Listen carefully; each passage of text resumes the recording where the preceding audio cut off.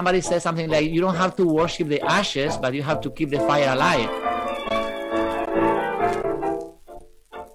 I'm Liz Savachik, and this is Humans of Tango, where we explore what tango has to teach through the experiences of those who dance it.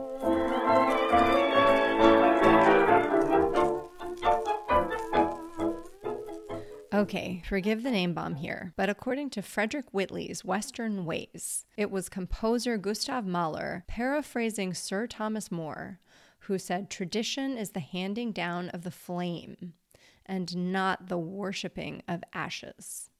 I had to think about it for a minute, but now I can't imagine a more apt metaphor for the way Felipe Martinez approaches tango. He honors the history that started the fire and the process of adaptation and renewal that keeps it burning. Case in point, Felipe's pragmatic take on the mainstream tango tradition of gendered roles, with men leading and women following. Felipe doesn't subscribe to this particular tradition. He typically leads, but also enjoys following. And he's more of a tango essentialist than a gender essentialist. Maybe the words that we use are wrong already, right? But a lot of people see this discussion about trying to bring importance to one role versus the other. And no, it's like, it's the couple. You know what I'm saying? It's a couple that is dancing together. And when you are tuning with the other person, you are listening all the time, even if you are leading. Because if you don't listen to the other person, your lead won't be effective, won't do anything. You know what I mean? You won't be able to lead if you are not in tune with the other person. So the leader is a follower, and at the same time, the follower, also is in the dancing together with the leader. So it's leading too, because without the energy of the follower, without that response, without that personality and that energy, the leader can't do anything either. It's like, this is something that you create together. It's a co-creation when you're dancing, right? At the end of the day, if one person dances alone, it doesn't matter the gender, the role, or anything. It's dancing alone. It's not dancing together. So that's irrelevant, I think. Mm-hmm. So you don't feel like there's any essential association between being a man and being the leader, being a woman and being the follower? No, I mean those are just culturally assignated roles because of tradition. It's like the discussions about who should be a pilot, who should be a doctor. It's like those things change with society and change with the times. Tango is a reflection of our society. It's still a living cultural, expression. So it reflects the society and the times we live in. Our philosophy and our values are not the same as 50 years ago, and they won't be in 50 years from now. So things are going to keep changing. And some people are going to like it, and some people are not going to like it. I think also what is important is respect, to understand that we need to respect each other.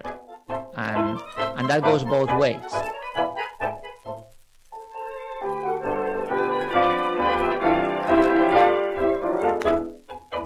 My family has been always very musical, and there's been always a lot of art. We grew up with this sense of how to enrich your life through culture. I got into actually dancing other dances before tango. I was doing a little bit of salsa and a little bit of ballroom before I got into tango. My girlfriend at the time was a ballet dancer and ballet teacher. And we you always have this sort of romanticized idea, exotic view of tango. So we were like, oh, why don't we try tango? And then when we started tango, it's like we got so hooked. And that all the other dances we dropped. Sonia was her name. Actually, I have to thank her for dancing right now, because she's the one who told me one day that I was born to dance.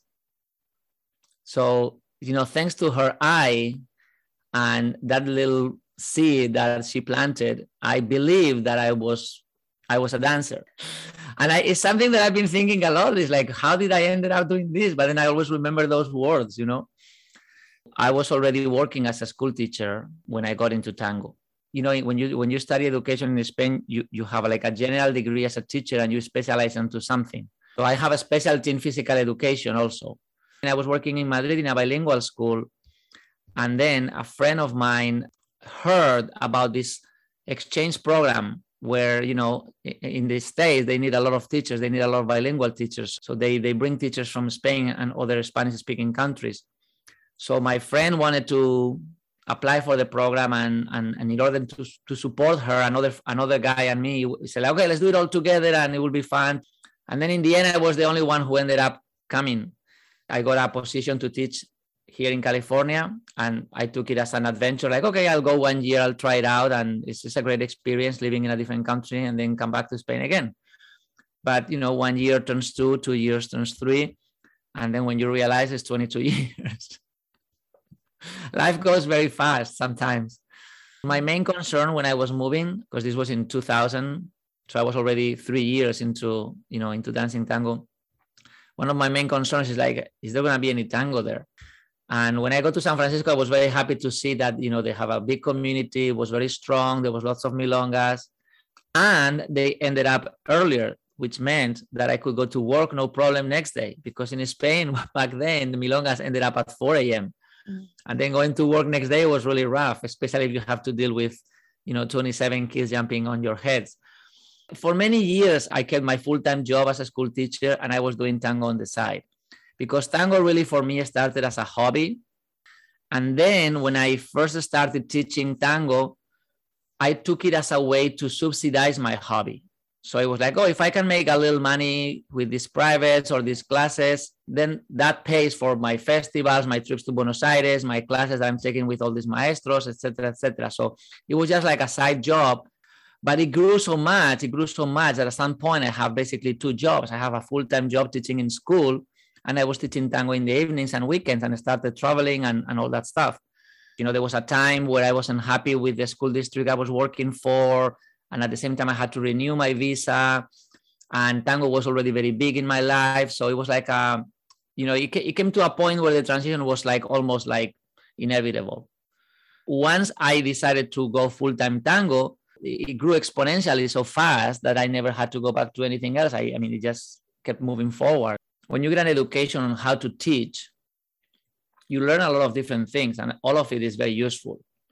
So, all those things that I had I used when I was teaching in school, you transfer when you're teaching in a different setting, managing a group, being able to be in front of them and deal with those dynamics, being able to accommodate to the different circumstances, to the individuality of each student. Not everybody learns the same way.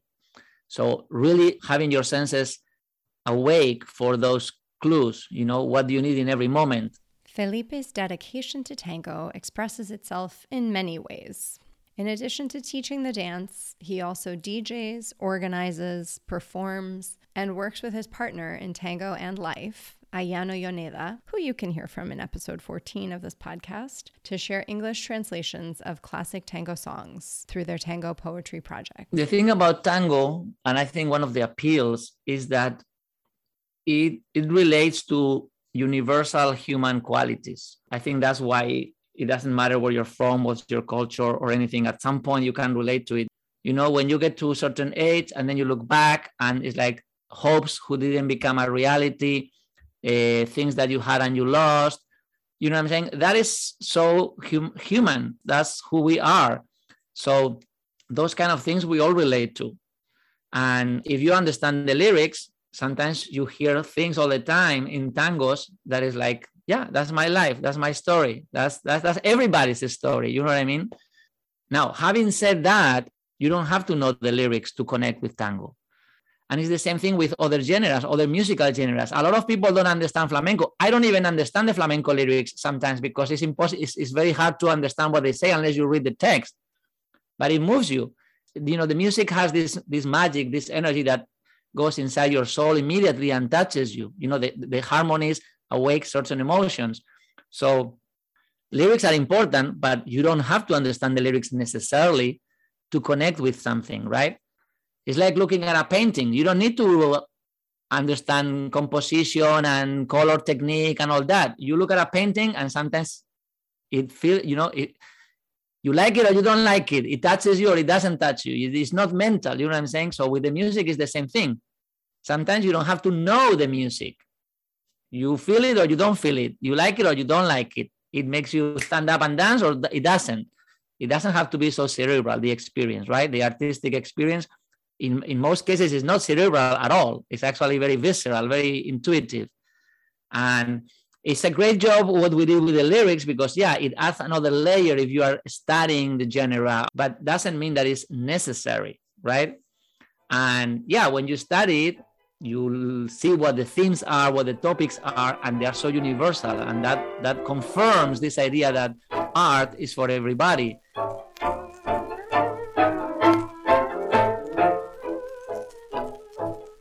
Arrímese al fogón, viejita caminado, y ensille un cimarrón, para que dure largo, hacerá que de castilla que el fuego se ha apagado, revuelva aquella barata y se ve bien amargo, alcance esa guitarra de cuerdas empolvadas, que tantas veces ella con su día pasó, y arranque de esa cinta donde era desalmada, por dos columpitas de engaño, mi gaucho corazón. That idea that art is for everybody also applies beautifully to social dancing. And it seems to be a guiding principle in how Felipe approaches his work as a DJ. I love to go to watch musicians and to listen to live music, but I have a hard time connecting with most of them when I have to dance. My feeling, without having a discussion with musicians much, but my feeling is that musicians want something and the average social dancer needs something different. I'm a traditional DJ, okay? So I'm going to speak from the traditional perspective. I play traditional tango music for a traditional kind of milonga. And when you play for a traditional milonga, the body of music, the amount of songs that you use, they are not that many. It's not rocket science, you know what I mean? It's like there's only a certain amount of songs that have been proven through history that work. You know what I mean? Yeah. It's like they're classics for a reason. When you think about dance music, like today's dance music, cumbia, reggaeton, electronic dance music, it's not complex music, okay? It's not about the complexity, but it has something that makes the masses move. So the music needs to connect at that intuitive level. A lot of the DJs play stuff and it's like, oh, but this is very danceable. I don't care. I can dance to the national anthem. It's not about whether it's danceable or not. It needs to make you dance. That is different than being danceable. Mm-hmm. Some certain music, you hear the music and you start tapping on the floor. You know, you play the radio and the music gets into your body and suddenly you are dancing in the kitchen while making your coffee. You know what I'm saying? That kind of thing happens naturally. It's not an intellectual experience.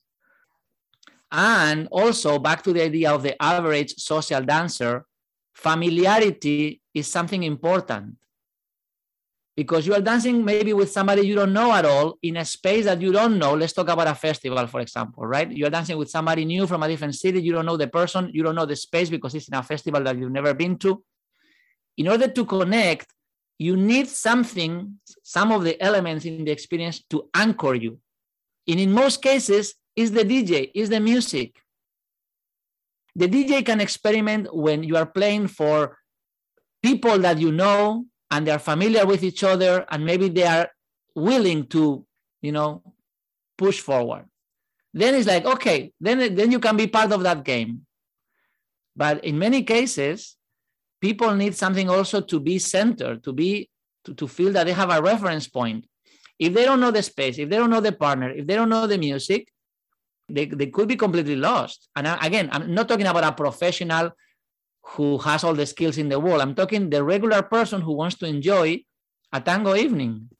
If tango is a fire, there's no question that it started on the shores of the Rio de la Plata in Argentina and Uruguay. The period in the 1930s, 40s, and 50s, when those first flames grew strongest, is known as the golden age of tango. Most of the music traditional DJs like Felipe play is from this period, as are many of the lyrics translated for the Tango Poetry Project. Obviously, Felipe has a lot of appreciation for this period, but it doesn't come at the expense of the present or the future. The thing about the golden age is that it's like any other historical moments, you know, it's not going to repeat again because it's a set of circumstances that come together at a certain moment, right? And that's very unique. But the interesting thing that is happening now is that we actually have a second golden age right now. You know, tango has become really like a massive thing now. It's danced all over the world. And one interesting thing about today is that it's the first time in history, as far as I know, that a new generation of kids are being born growing in tango outside of Argentina. That hasn't never happened. You know what I'm saying? It's like now in 15 years, there's going to be kids in Netherlands or, Korea that they grew up with tango because their parents are in tango and they've been listening to tango and they might have been dancing tango, and nobody can tell them because you are not Argentinian, you didn't grow up with that. You know what I'm saying? Because I have a lot of tango teacher friends in Switzerland, in the States, all over the place that have kids. And they've been dancing even when they were pregnant. You know what I mean? So those kids, they have tango in their system. And as they grew up with tango.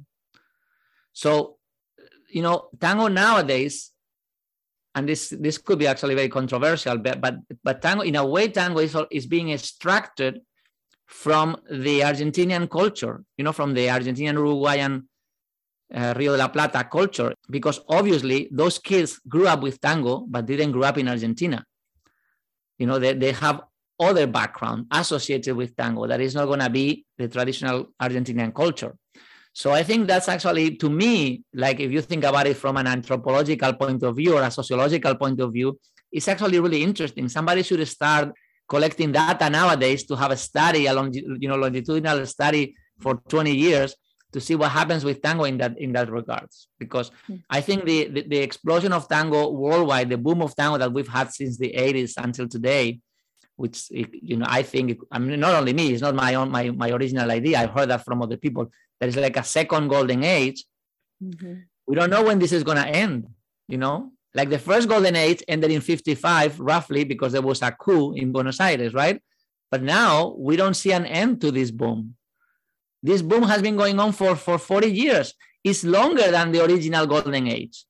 And there's so much stuff happening with tango today. Yeah. So that is kind of interesting. Also, it's also a very unique moment, historically speaking. But back to the idea of the tango being a world phenomenon, I think still Buenos Aires is in a different league. I'm not talking about the level of dancing or anything like that, but just the intensity in which you can live tango there. Right. And it's not people try to compare, like, oh, why are you going to go to Buenos Aires when you have so many festivals here or so many encuentros or whatever, marathons? It's just a different thing. It's just, so you have festivals, you have encuentros, you have marathons, and then you have Buenos Aires. I think if you are into tango, Buenos Aires is it's still the Mecca, right? It's still something that it's a pilgrimage that you have to do at least once for sure, if not regularly. Some people don't like Buenos Aires, and I understand why also, right? It's like it operates in a different time universe. Like if you go anywhere else, you go for a weekend, you can have a great experience. You know what I'm saying? You go to one of the good festivals or good marathons, and you can have a great time in 3-4 days, right? It's like, wow, it was amazing. If you go to Buenos Aires for 3-4 days, very likely you won't even scratch the surface. You need at least 3-4 weeks. Yeah, I feel like that's not enough. and even that is not enough. And then on top of that, then we have the issue of like discerning the scene, because it's so complex. Again, there's so many kinds of milongas. There's so many circuits within the scene. Yeah. Do you want to go to the new milongas? Do you want to go to the traditional milongas? Do you want to go to the more commercial ones, to the more local ones? It's like such a big world, right? Yeah. So a lot of people, I think, have a really bad time in Buenos Aires because they are not able to, to decipher that. Yeah. If a single person goes to the wrong milonga in Buenos Aires, won't have a good time. If a couple goes to the wrong milonga in Buenos Aires, they won't have a good time. So it's like you need to know all these things. At the same time, because it requires more time, it's like something that starts soaking into your system slowly in a much deeper way. Como la quería, como yo la ves, me puse mi vida, mi daga y mi banda, y sin embargo, madre, la ingrata se fue, apaga de ella que en mi vida, los ojos me lloran, yo no sé por qué, pues quiero olvidarla, ahogándome en caña, y quiero estar en ser. cerquita de usted. I would like to see people more relating with tango in a deeper way than just it's an entertainment and an activity. Because that's where you lose the respect for it also. That's where you don't understand that it's not just an activity, that a lot of serious things are happening there. In a milonga, the dance floor is like a sacred space. And it's a sacred space because of what happens there. You know, all the spirits that are awakened there, all the experiences that happen there. You're dancing, you are giving yourself, surrendering with the other person, you're like really into each other. Things happen there, right? And they are so strong, they are so profound that they should be respected. That's one of the aspects of respect that people should keep in mind when they tango. So what happens on the dance floor is sacred. But there's a limit, you know, that's why the dance floor should have tables around, because it's limited. When you step off the dance floor, it's another world.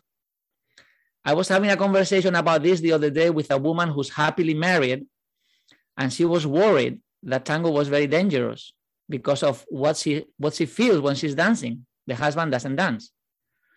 And it's like, I don't want my marriage to, you know, I love my husband. It's like, and I told her, it's like, yeah, but what happens on the dance floor stays on the dance floor. The moment you step out of the dance floor, you set your boundaries. It's like having a trip with drugs and a guru next to you that will take care of you. Like you can give yourself to the trip, and then when you come back, you're safe. And in tango, it's like, in tango. But you have to be your own guru. Yes, you have to be your own group, but not only because there's other people in the community that mentors you. Tango allows you to dive into that world of your emotions and your partner's emotions in a safe way. Because the thing about tango is that you become vulnerable, right? And you are allowing the other person to come into your world, and you are entering in the other person's world too. And that's why it's so strong. That's why I said the dance floor is sacred, because those deep things can only happen in a sacred place. And that's why it should be respected and protected. Understanding this is why sometimes tradition makes sense, and why things change when you start dissolving those parameters. You know what I'm saying? You mean like the tables, as an example? As an example, the table, the códigos, or this or that. Códigos are rules of tango etiquette. All those things are not set in an artificial world. They all came out to be for a reason. Right. You know, it's like manners in society. You know, they have a purpose, although today we might think it's old-fashioned or whatever. But they always, everything has like a reason behind that. Yeah. And those things might be changing with the times, obviously, right? But there are things that are very delicate, so you have to take care of them. You know, when you talk about the clothes and how things change, it's like, okay, nobody cares whether you wear a suit or you wear jeans and sneakers. That's not a big deal. Now, when you talk about emotions, that's a big deal. So those things should be taken care of. Everything that has to do with preserving that those things can happen, and they can happen safely, emotionally safely and physically safely. Even when things change and evolve, superficial things can change, and it's not a big deal, but certain things should stay in place, because otherwise people won't be able to get to that place because they won't feel safe anymore. Whatever happens on the dance floor is because you are dancing, because you are sharing the experience with the person. But the moment you cross the line into the tables area, it's a different story. And people should be able to set that line, not to get confused. Do you find that most experienced dancers are good at that? I mean, what makes an experienced dancer is actually being able to operate in all those dynamics in and outside of the dance floor. You know, it's like when somebody has been around long enough, you know how all those things work. Mm-hmm. You know how many times you dance with somebody and you don't talk to the person at all night, right? It's like you're sharing that tanda. That's sometimes with certain people, my only exchange with them at all is the tanda we dance that night. Sometimes I don't even know what they do, where they live. You don't know anything about them, and you still have a very somehow you know them. You know, this is a very sort of like deep interaction with them. And on the opposite, so many times you have friends that you know everything about their lives, but you don't dance so much with them because for whatever reasons it doesn't work. But you love them anyway. And you share lives in a different situation. There needs to be consent from both sides, right? And that's why the experience is so magical. Nowadays, all these codes are waning down. They are like disappearing. You know, in many newer milongas, you know, there's no cabeceo. Cabeceo is a nonverbal invitation. You know, everything is more relaxed, which is great. You know, on one side is great. But again, we have to also think why those codes were in place. It's like there should be another way than to find that consent, right? Or people should be okay if you go and ask, you know, verbally, you should also be okay with somebody saying no then, like in other dances, right? But in tango, it seems to be a big deal. So everything needs to adjust in that case, right? And teachers need to teach students how those things work. You know, dancers should teach their peers. So we all work together to make it a safe environment. Yeah, but I'm not talking about just from the point of view of like having some, you know, predators in the community or things like that. I'm talking about a safe place emotionally for the person when you go into a dance, right? If you cannot trust the person you're dancing with, for whatever reason, it could be something that comes from you or something that comes from the other. If you cannot trust, you are not going to be able to dive fully into the embrace. And part of that trust, part of that sense of letting go comes from your choice. That's why it's so important that you choose to be there, that you choose the music, that you choose the person, that you choose the moment. And so many people are dancing, but they didn't choose to. I danced last night a tanda that I didn't choose because somebody came to ask me to dance and I wanted to be polite and I accepted. So I am myself responsible for that. But in that tanda, there was no magic. There was no spirits. There was nothing sacred happening. It was duty in a way. You know what I'm saying? So those moments, those magic moments can only happen when both want it and both give themselves into the experience. And then, yes, then you have those emotions, you have those spirits, you have that magic. And because of that, we should have that respect for what's going on there and have all the attention and make sure that we preserve those conditions. Here's to respecting and preserving the sacred potential of choice and keeping the fire alive. Thanks to Felipe and to the Internet Archive, where I found the recording that accompanies this episode, Trago Amargo, by Julio Navarrine and Rafael Iriarte, performed by Juan D'Arienzo y su Orquesta Típica, with Alberto Echagüe. Cuando la noche envuelva los bañados y se oiga a lo lejos el toque de oraciones, inclínese a la Virgen de los Desamparados y a mi pobre guitarra